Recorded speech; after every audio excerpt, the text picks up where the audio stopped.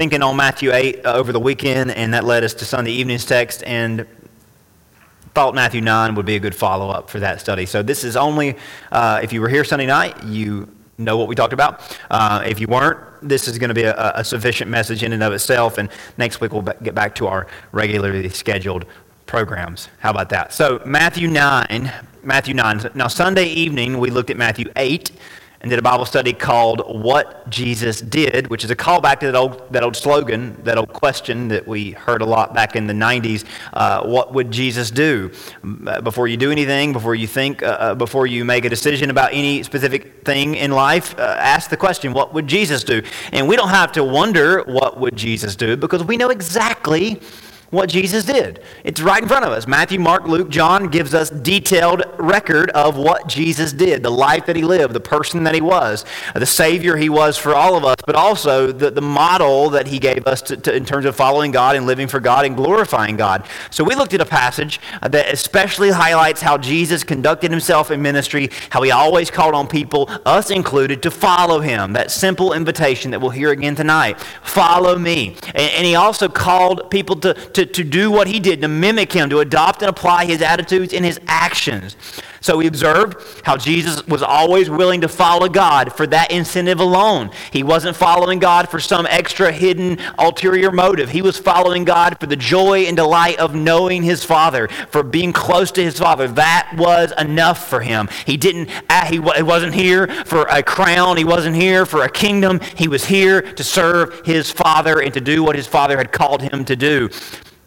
So we saw how Jesus modeled that and put on display what it meant to know God and participate in his activity. And that's what took him to a greater plane, to a higher type of life, a higher walk of life. And this attitude led him to getting on a boat right before a storm. It allowed him to go and sleep in the bottom of the ship without concern at all of what might happen to that boat. It allowed him to go into uncharted, unreached, uncomfortable territory to reach people for God. So likewise, we should follow wherever he leads, trusting that even if it takes us into the opposite of what's ideal to us, then we should simply put our faith in God and that he has a plan that we might not understand just yet, but he has a plan. So in the middle of a storm, we know that we're about to see the power of God on display. On the mission field, we're about to see God work through our lives and use our lives to change people and reach people. So when he says the harvest is plenty and the laborers are few, we know it's because people just aren't willing to do what Jesus did and go where Jesus went. Yet, we know we cannot escape our calling and we cannot make excuses any longer because the harvest is plenty, the laborers are few, and we are being sent to do what Jesus did. So I thought a good way to complement that message and continue those themes is simply turn the page and look at the next chapter, which, just like the last one, highlights Jesus' boldness and faithfulness. This one, though, is going to spotlight a few believers and a few disciples who stepped out in faith and made life-changing decisions, and it's going to show us that we can experience similar encounters with God, experience with God, if we take that same kind of step. So this message is called What Disciples Do. So we know what Jesus did, and this chapter is going to tell us what disciples should do if we know Jesus. So if you want to know what people who've pushed all their chips forward for Jesus, if you want to know what it looks like to completely surrender to Jesus, completely put everything on him and trust in him, Matthew 9 is going to give us some pretty awesome examples, some that you would expect, some maybe that you wouldn't expect. This chapter is going to feature several unique episodes showing believers and followers and disciples in various situations in life. So that's why I think this chapter has something for all of us. We're going to see people advocating for those they care for. We're going to see people help them find help for themselves. And we're going to see people make big decisions and big sacrifices in and of themselves. So we're going to break it down one section at a time, just like last time. Our first one is Matthew 9, 1 through 8. The scripture says, "So he got into a boat, crossed over, and came to his own city. Then behold, they brought to him a paralytic lying on a bed. When Jesus saw their faith, he said to the paralytic, 'Son, be of good cheer, your sins are forgiven.' And at once some of the scribes said within themselves, "This man blasphemes." But Jesus, knowing their thoughts, said, "Why do you think evil in your hearts? For which is easier to say, 'Your sins are forgiven,' or say, 'Arise and walk'? But that you may know that the Son of Man has power on earth to forgive sins." Then he said to the paralytic, "Arise, take up your bed, and go to your house." And he arose and departed to his house. Now when the multitude saw it, they marveled and glorified God who had given such power to men. Now there's a lot of messages in those 8 verses. We could spend a whole night or more just on those 8 verses unpacking each little part of the story. But I want to focus in on, for the first part of our message, I want to focus in on verse number 2. It says, Jesus saw their faith. If you've ever paid attention to that before, if you've ever saw that before, I would encourage you to highlight it, underline, star it, whatever you do to denote that in your Bible. Put a bookmark next to it. He saw their faith. Now, I think a lot of times we think about faith and we think of something private, something personal, something that no one can see, no one knows but us and God what is going on in our hearts, and that's true in a lot of ways. But Jesus saw, Mark tells us there's 4 men that are helping this one man. Jesus saw the faith of these 4 men, and that tells us something. And I think we all believe this or understand this, but this maybe is something you ever thought about before.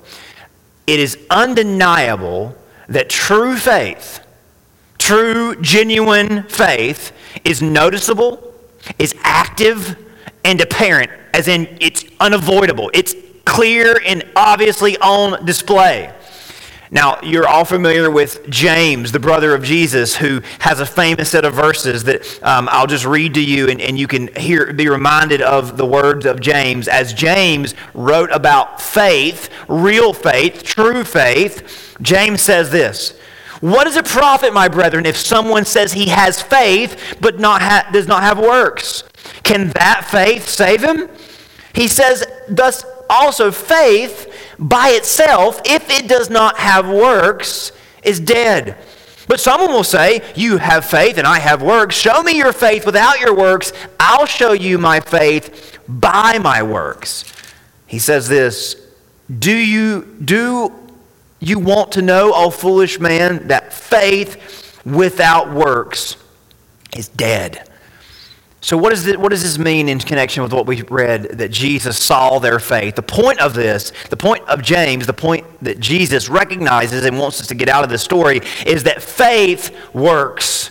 What does it mean that we have faith and we have works? It means that faith is not a static, just emotion that is tucked away in our heart that's invisible. Faith is active. Faith works. As in when you turn a light switch on, light comes on, and if you don't see light, then you're going to have a concern over the electricity. Something isn't working behind the scenes. So when we talk about faith working or faith that is visible, the point of it is faith works. Faith is able to make a difference in our lives. If we have faith, it will work. If you had something, a tool, something at your house that doesn't work anymore, you probably are going to either put it somewhere out of your way, or you're going to get rid of it, because why would you have a tool or have some sort of equipment or a television or anything else? Why would you have it if it didn't work? What does it mean? What use is it? Faith works. To have faith is to be active in exercising your faith. That is the point of this whole little scenario. To have faith is to be active in exercising faith. There are certain circles of the church that exclusively talk about exercising faith with regard to personal success or personal or spiritual prowess. If you have faith, you'll be able to do this. If you have faith, you'll have these things. But notice here, these people exercising their faith, they're not doing it for self-glory or self-gain. The way faith is exercised and the way we exercise our faith and the way our faith is truly on display, it's not really what we do for ourselves. We're helping other people. We're making a difference in the kingdom of God. And how are these people making a difference? They're bringing a man to Jesus that couldn't get there on his own. So this should really enlighten us as to what it means to put faith to work. It means we are doing things that bring people to Jesus and build up his kingdom. This is the central theme of the New Testament. Think about in 1 Corinthians 13, 14, when Paul is talking to the church about spiritual gifts, and the church at Corinth is really arguing over who's more spiritual, who's more holy. I've got this gift, you've got that gift. I can speak in tongues, I can perform miracles. And Paul's saying, listen, y'all, that's not that impressive to God. It's great that you do those things, and it's great that you're doing these things for your own glory and for your own gain, but God isn't really impressed. Rather, God is impressed by you loving people and you making a difference in people's lives. And that's why he spends a whole chapter in chapter 13 defining love, and then he says in chapter 14, above all these other things that you're distracted by, pursue love, so that the church may be built up, as opposed for seeking and pursuing self-gain and self-glory. Build up the body of Christ, build up others, reach others, and do good to others. So to take a few steps farther than that, one slogan that we should commit to memory based on this passage and these others we've referenced is faith works. So if you have faith, it should work. And if it doesn't work, James would say that's not that good of a faith to have. If you believe in Jesus, if you're trusting in Jesus, your faith in him is going to cause you to move and do things for him. Faith in him will cause you and will work through you to be an active agent in the kingdom of God. So building off of that, if faith works, then we should know also that love does. How does faith work? It takes bold steps for the sake of the kingdom of God. It gets people closer to Jesus. It gets ourselves closer to Jesus. And what does love do? Love does. I think you could, just as James said, you show me your faith without your works, I'll show you faith by my works. If someone says they love, but they have no action behind that love, then that love is cheap. It's not real. But faith works and love does. Love does things out of selfless desire to see God glorified and others blessed. So what does Jesus see when he watches you? That's the question we should wonder tonight. What does Jesus see? Does he see you doing things that he did? Does he see you doing things that the disciples are expected to do? John 13, y'all know the story. Jesus washes the disciples' feet, and then he makes this point at the end of that story. He says, you've seen me wash your feet. Do you know what I've done for you? You call me teacher, you call me Lord, and you say that well, and you do that well. If I have washed your feet, you are to also wash one another's feet. I have given you an example. John 13, 15, you've heard of the golden rule, which is what the Jews live by. This is the platinum rule. I made that up, but it sounds good. This is the higher rule. This is the Christian rule. I have given you an example. You should do as I have done to you. No servant is greater than his master, nor is he greater than the one who sent him. If you know these things, blessed are you if you do these things. So, bringing it all together. Serving others can look a lot of different ways, but that's the thing. It's always an action that someone is going to bear witness to. I'm not saying, and by no means do we do it to be seen. Jesus says that's not good at all. But the reality is we will be seen if we do it. If we aren't seen by someone, if we aren't impacting someone, if someone doesn't feel the work that we're doing, then we must not be doing anything. Does that make sense?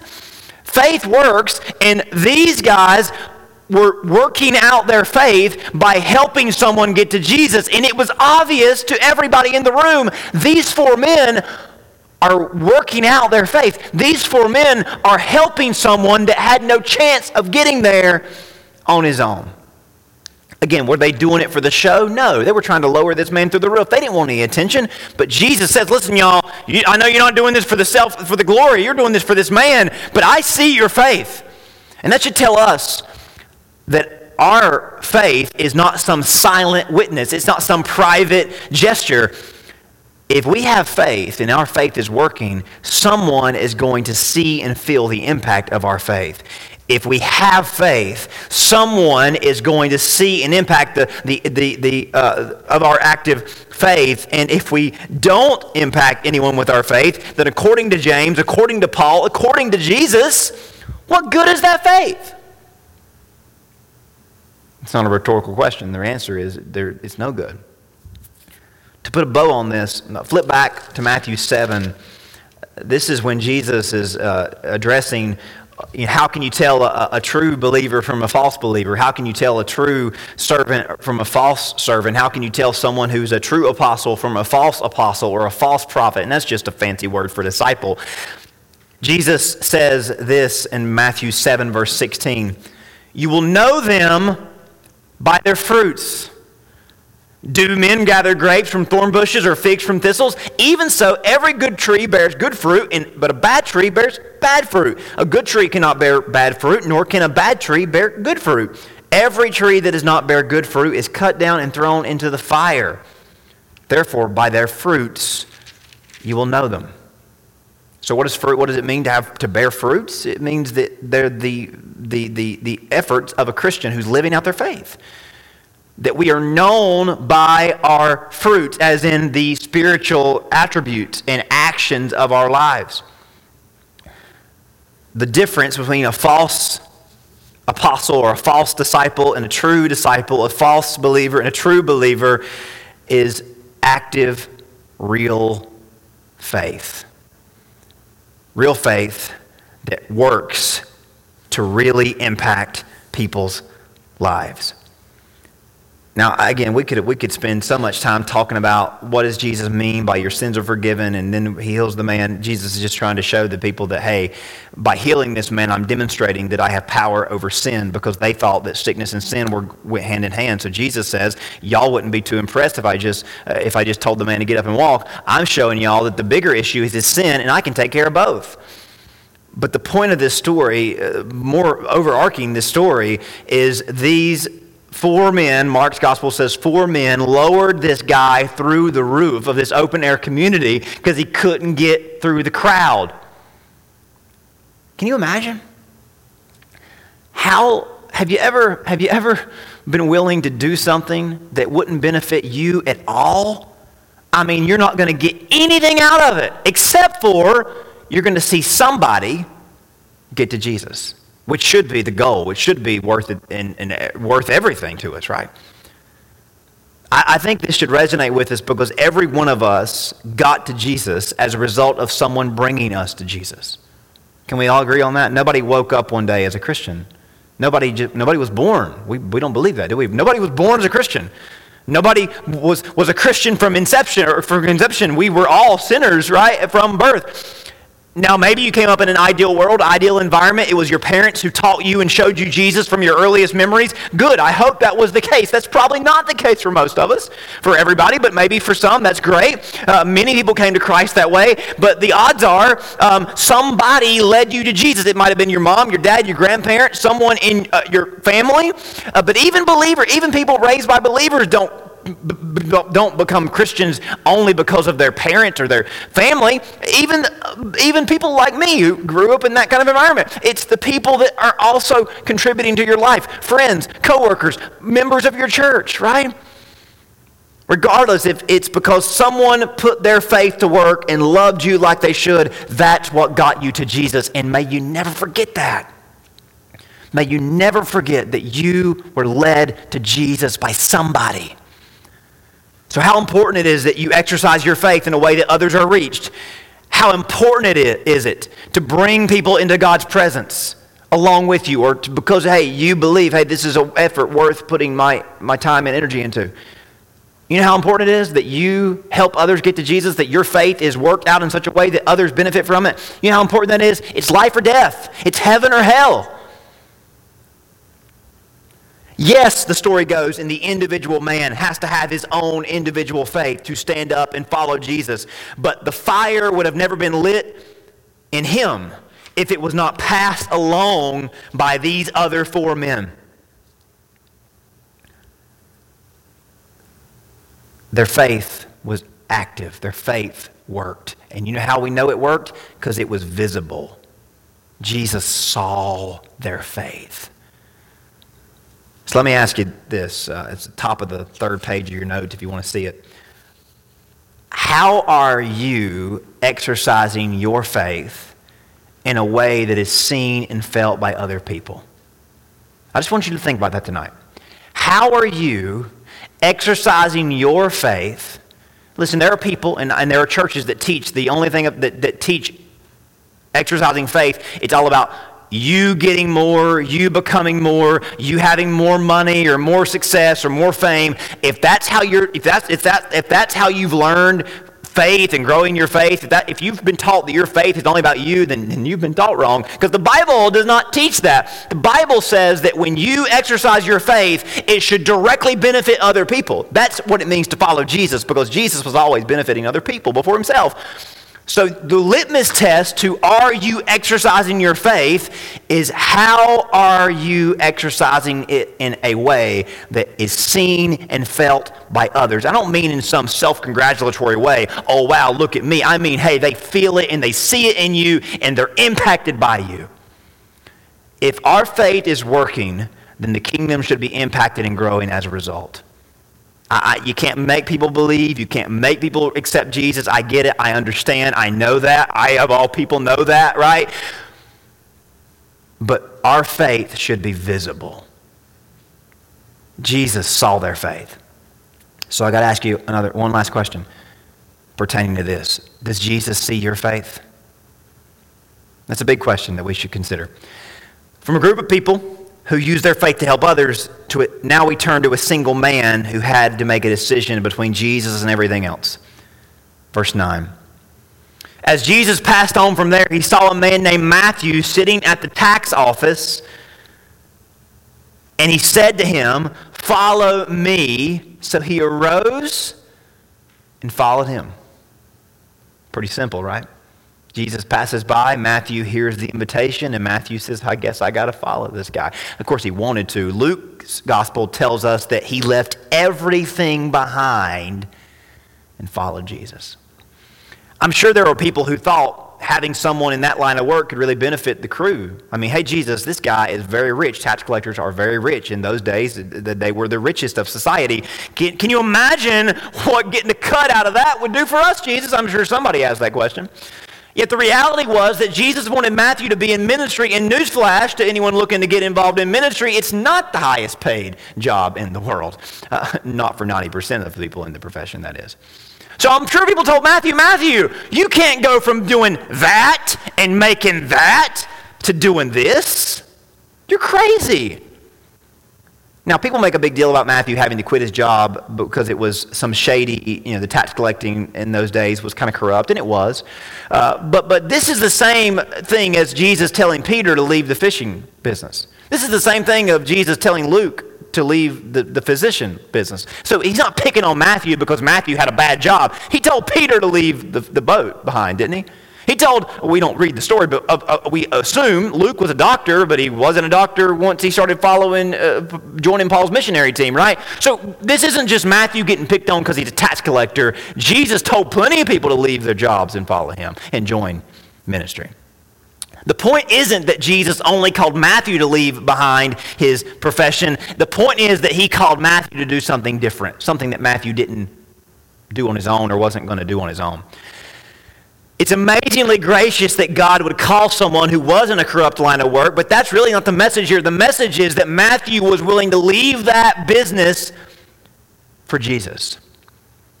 Think about this. Matthew was willing to leave what he was used to, what he was good at, what he was comfortable with, what he was successful in, to do what disciples do. And what do disciples do? They follow Jesus and they build up the kingdom of God. Now, let me just state the obvious. Not everyone is called into full-time ministry.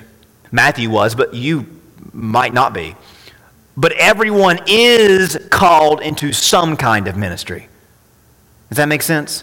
Not everyone is called to leave their job and become a full-time professional minister or to follow Jesus in this sort of ministry. Not everyone's called to do that, but everybody is called into some kind of ministry. The reality is that if you're going to follow Jesus in any capacity, serve him full-time as a minister or serve him in some extracurricular way, it's going to cost you opportunities that you would otherwise have in the world. Now listen, if you're in ministry full-time, let me tell you, it's not a 40-hour-a-week, 5-day-a-week job. It's a 24/7 lifestyle. If you try to do this and just clock in and clock out, then if you get up and talk in front of people on a Sunday, you're going to be out to lunch. Some people might get by with it, but that's not how it works for me. This job, this calling requires you to put everything in that you can, to put all of your chips forward. But if God calls you into some other line of work and he leads you down that path, and hey, that's his will for you, but that also means he expects you to use that platform for his glory. Regarding your time, not working, just enjoying life, living your life, all that time is meant to be open to whatever ministry God has called you into. Because again, you might not be called into full-time ministry, but you are called into some kind of ministry. I don't know what he's asking you to do. I just know that you've got to be ready and willing to do whatever he asks of you. When the call comes, when the door opens, it's on you to follow his lead and leave anything else behind that you've got to, that might keep you from being all in. So here's what I think is a healthy disposition for us to consider. And I would strongly suggest you adopting this frame of mind for every single day. It's on the third page of your notes, bottom of the page. This is a simple little prayer that I think is based in Scripture. For us to be willing to follow Jesus like Matthew was willing to follow Jesus. And I don't know what it means for your capacity. It might mean full-time ministry for you. It might mean leave this country and go to some third world country. I don't know what God is calling you to do. I just know that God is calling you to do something. It may be being a pastor. It could be a part-time volunteer somewhere. It could be a teacher. It could be some sort of servant in the church. It could be some missionary around the world. It could be just doing something for your neighbor. I don't know, but I know it's something. It could change every day. It could be different. It could be multiple things every single day. But you know what that requires of us? It requires of us being ready. Matthew heard the call, and he got up and he followed. His desk was full. Listen, if you've ever been to an accountant's office, they got a lot on their desk. I mean, it's crazy going into an accountant's office. Have you been into one lately? Our accountant, you go in his office, it's just like, wow. I mean, you can't see his desk. Literally can't see his desk. Papers everywhere, right? They got a lot going on. And Matthew was willing to just clean his desk. And again, I know that's extreme and radical, and hey, that's not for you. I don't know what God's calling you to do. I just know that we've got to be open and willing to do what he asks us to do. So here's a simple little prayer I think we should all consider praying. God, give us eyes to recognize when you pass by. What's the verse start out with? Jesus passed on from there, and he saw a man named Matthew. So what happened? Jesus walked by Matthew's booth. Now, it was kind of an open air, outdoor situation here. God, give us eyes to recognize when you pass by. Because if we aren't recognizing God and looking for God, then we don't even get farther than this first point, do we? God, give us eyes to recognize when you pass by. Give us ears to hear what you command me to do. Listen, Matthew saw Jesus and then he heard Jesus. But a lot of us, we aren't open to seeing him and we aren't open to listening to him, are we?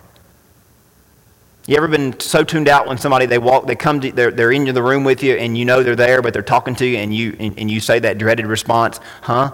Because you weren't listening, right? I mean, it's right. People can be talking right to you, right? It happens every Sunday and Wednesday, right, doesn't it? People can be talking right to you and you just, you tune out for just a minute. And I do this all the time. You tune out for just a minute. And they're talking, you're hearing every word, but you're not processing it. So ears to hear. Give us eyes. Remember, what does Jesus always end his sermons or start his sermons with? He that has ears to hear. Not that they weren't listening, but are they hearing him? Are they processing him? So God, give us eyes to recognize when you pass by. Give us ears to hear what you command us to do. And this is big. Give us feet that are swift to go wherever you send, wherever you say go. Because if you're going to have the eyes and you're going to have the ears, but you got to have the feet that are willing to go. Because what did Matthew do? He saw, he heard, but what was the crucial point? He got up. So God, give us eyes to recognize, ears to hear, feet that are swift. And again, this is scriptural. Matthew 6:33 says, seek the kingdom of God. Seek first the kingdom of God. So how are you going to enter the kingdom? You got to be open to it first. See it first, right? What does Romans 12 tell us? Offer your body a willing sacrifice. So if you're going to be willing, you got to be looking, you got to be listening and ready. Ready to go, ready to walk. So I think that's a neat little prayer that maybe can help you be ready and willing. One last section that it may feel like it's a good place to stop there, but I want to talk about the asterisk that we've got to deal with in our everyday life. Matthew 9, verse 18. The asterisk of facing the unexpected and facing an opportunity to walk away. While he spoke those things to them, behold, a ruler came and worshipped him, saying, My daughter has just died, but come and lay your hand on her, and she will live. So Jesus arose and followed him, and so did his disciples. And suddenly a woman who had a flow of blood for 12 years came from behind and touched the hem of his garment. For she said to herself, If only I may touch his garment, I shall be made well. But Jesus turned around, and when he saw her, he said, Be of good cheer, daughter. Your faith has made you well. And the woman was made well from that hour. When Jesus came to the ruler's house, he saw the flute players and the noisy crowd wailing. He said to them, Make room, for the girl is not dead, but sleeping. And they ridiculed him. But when the crowd was put outside, he went in and took her by the hand, and the girl arose. And the report of this went out into all the land.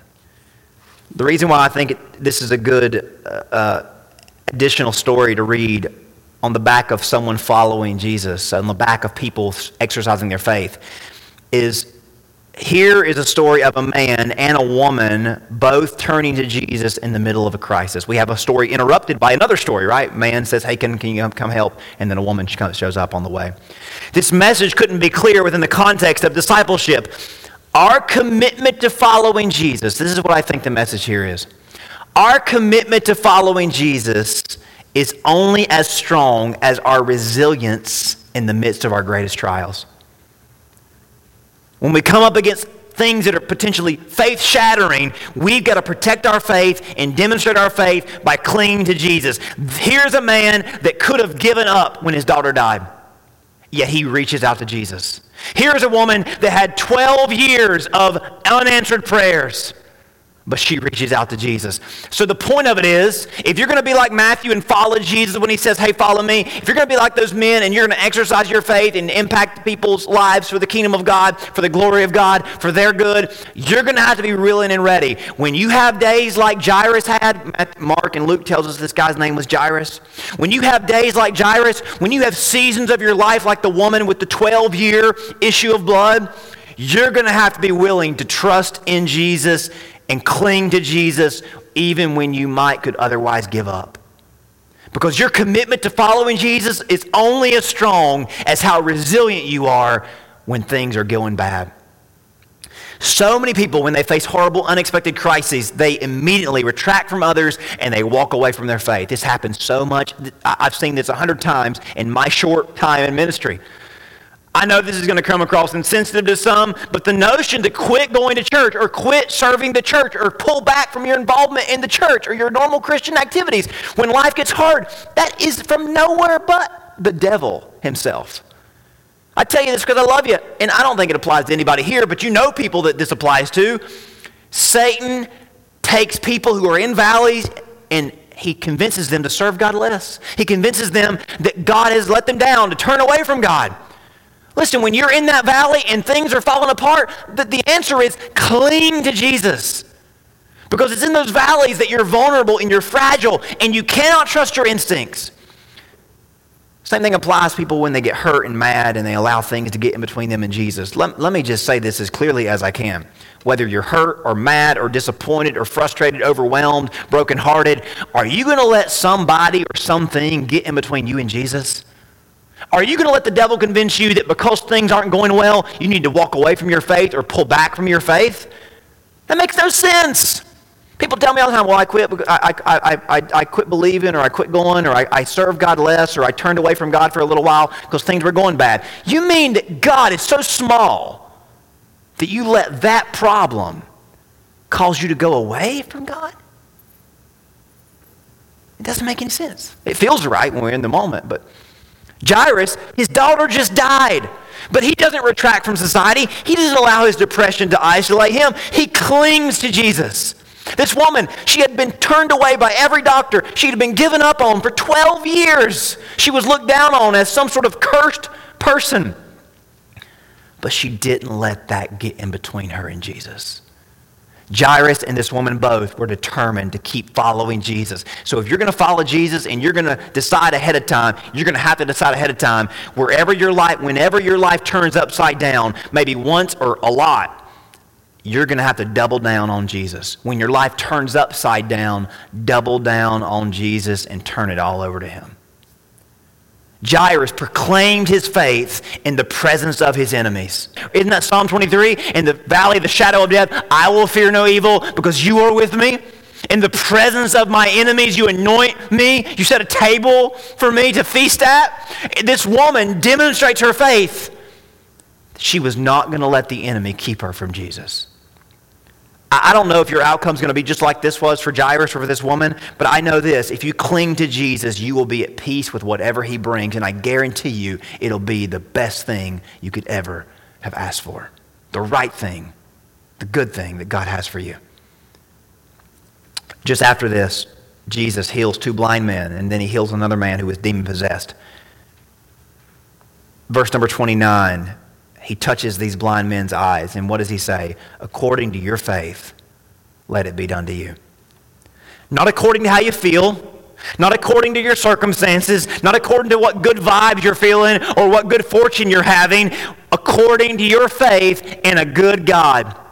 That's what determines your involvement and your participation and your benefiting from the kingdom of God. It comes down to faith.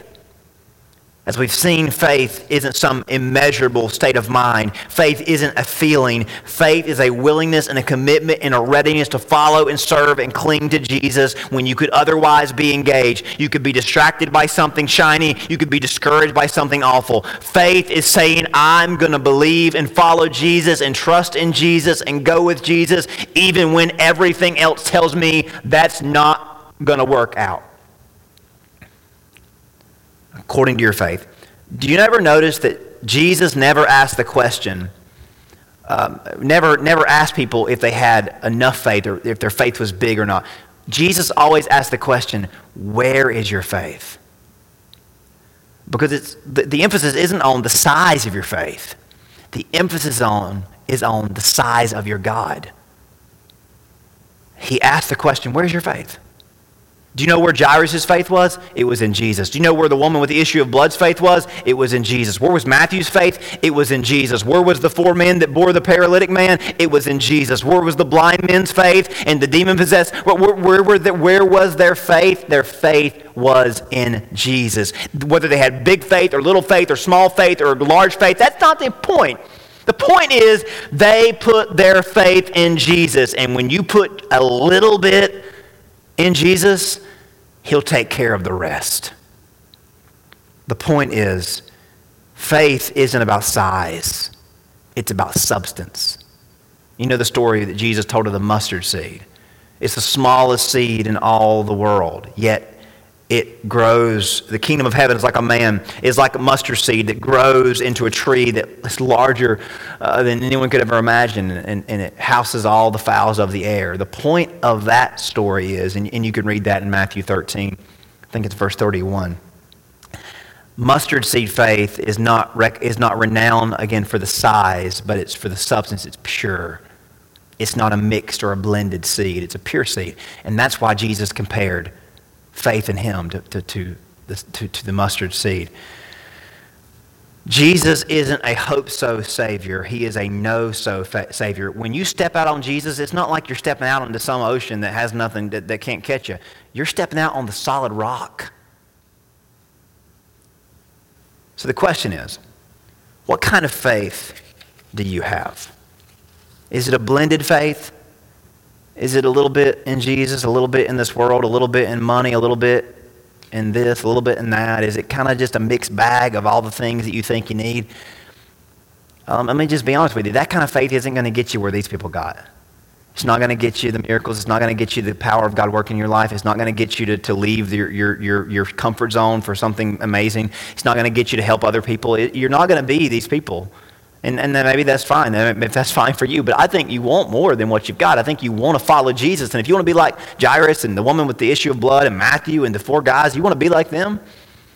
Or like the blind men? It's about your faith. Where is your faith? What kind of faith do you have? And if you want to know the answers to those questions, The proof is in your discipleship.